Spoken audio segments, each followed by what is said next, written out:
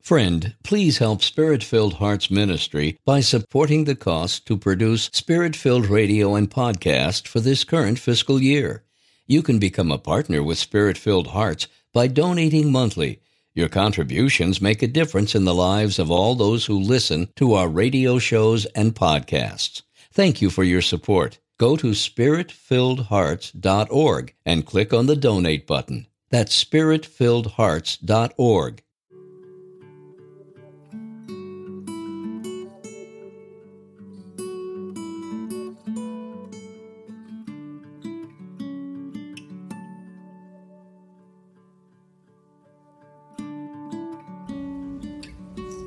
This week's I Thirst follow-up, section 19, is about sacramentals.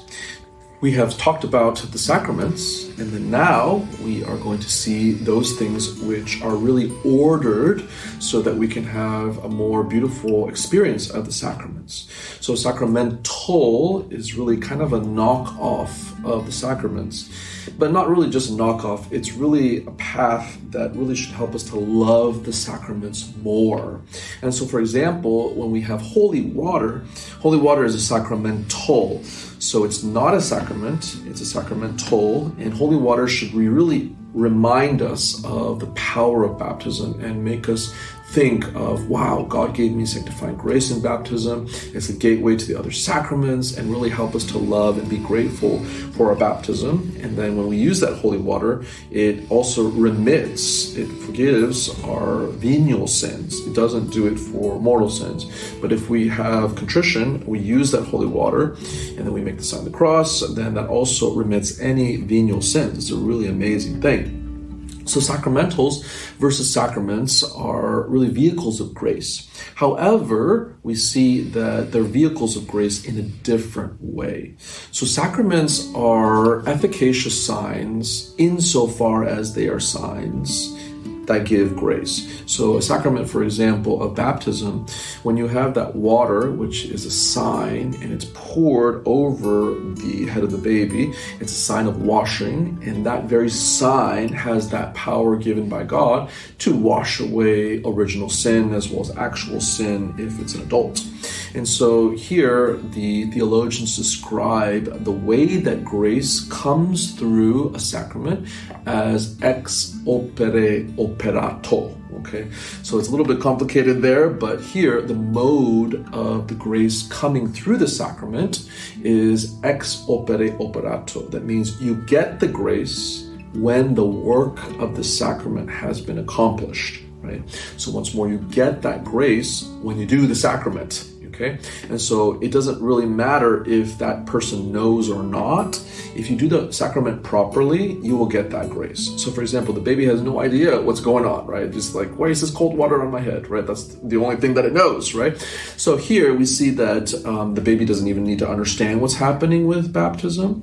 And as long as you say, I baptize you in the name of the Father, the Son, and the Holy Spirit, right? You just did the work of baptism. The grace is flowing through the baby, and the baby has sanctifying grace, right? The work having been done, the baby gets the grace, right? Regardless if the baby knows anything or not, right? However, sacramentals don't work in the same way. You do get grace from them. It's a vehicle of grace, but it does not work ex opere operato. So here, the sacramentals work ex, you can say, opere operantis. This is how St. Thomas describes it, or from the work of the operator, or you can say from the work of the one using the sacramental, or you can say ex devotione. That is, you'll get grace using the sacramental from your devotion.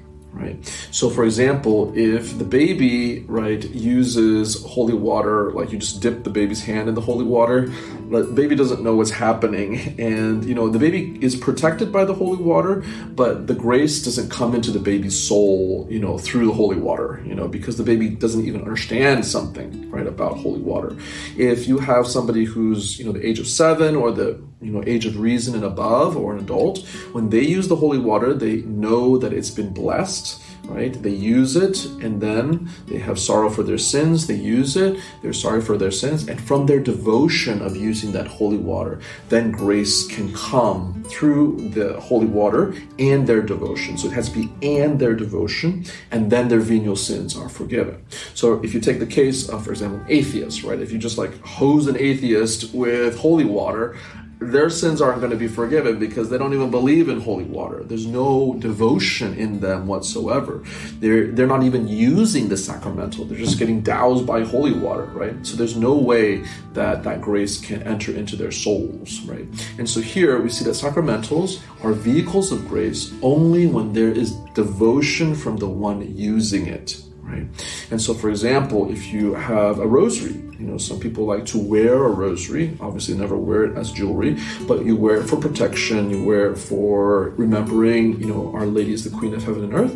If you wear it with devotion, that rosary, when it's blessed, right, it has to be blessed, set apart, then it becomes a vehicle of grace through your devotion. So that's what a sacramental is. There are so many sacramentals to help us in this world that the church has given us, right? You have, of course, holy water, you have blessed objects, and those could be so many different things. Really powerful ones are blessed salt. We'll speak about that.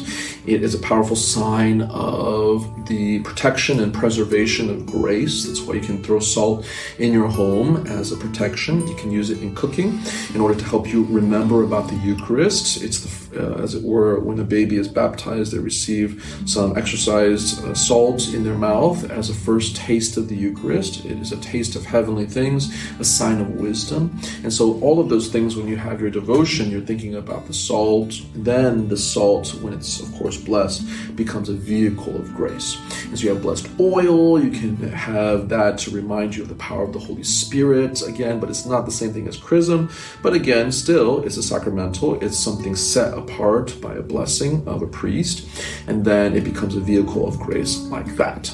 And so here, that brings us to the next point, that a sacramental is blessed. So it has to be blessed. It's a material thing, which is blessed by a priest, and then when it's used with devotion, then you can get grace through it. And these are going to be actual graces. Those are the graces that are there when God is kind of boosting you up higher, so they only last as long as you have the devotion. So for example, in sanctifying grace, you have that sanctifying grace until you lose it through a mortal sin, so it sticks with you. But actual graces are kind of like boosting graces that you have as long as you have that devotion. So those beautiful sacramentals, you get extra boosts of grace, as it were, right? And so that's the beauty of the sacramentals, and why we should use them constantly to protect ourselves. Now, the scary thing is that, of course, Satan, he mocks and he wants to create his own, parallel anti-kingdom. So if you really look around in the world today, you will see, you're like, oh, who needs really sacramentals? Who needs them? I just can do my own thing. I don't really need sacramentals. But if you really see this kind of mindset in people, here you see that they naturally start turning to these objects in a superstitious way. So for example, you have sage, and you have all these little trinkets and tarot cards, and all these other things which are set aside for some kind of use, of course demonic uses. But here you have these energy crystals, or these crystal protection crystals, or you have all these things, and what they turn out to be are anti-sacramentals, because Satan hates these sacramentals. So he's going to use his own things, his own mockeries and everything like that. So here, these people are like, oh, I don't need any of these sacramentals. And they turn to these other things instead, and they're just clueless of what's happening. So we really have to guard against those. No energy crystals, no tarot cards, no, lucky charms or whatever superstitious things. But we always must use those things blessed by the church.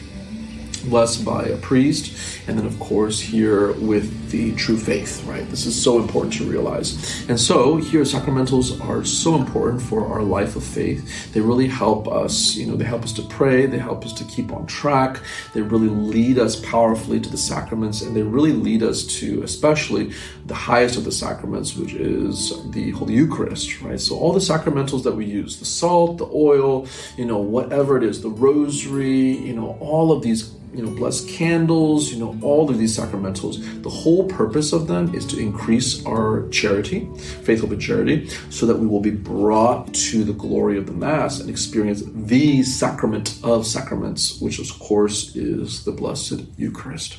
So let's pray that we use these beautiful sacraments with all of our heart, and of course these sacramentals, which then lead us to a greater love of the sacraments, and just see how God has given us so many vehicles to grace.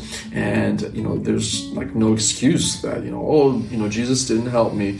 Well, here we should use the sacramentals, and we should use the sacraments, which are just filled with all this, all these different options, all these different helps. They're just so rich in their tradition. The saints have used them, and they're just filled with such a richness, and they give us such a richness in our faith. So let's do that.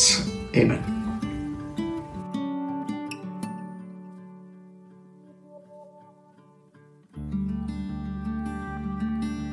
If you're enjoying these podcasts, please consider supporting Spirit-Filled Hearts Ministry with a one-time or monthly gift.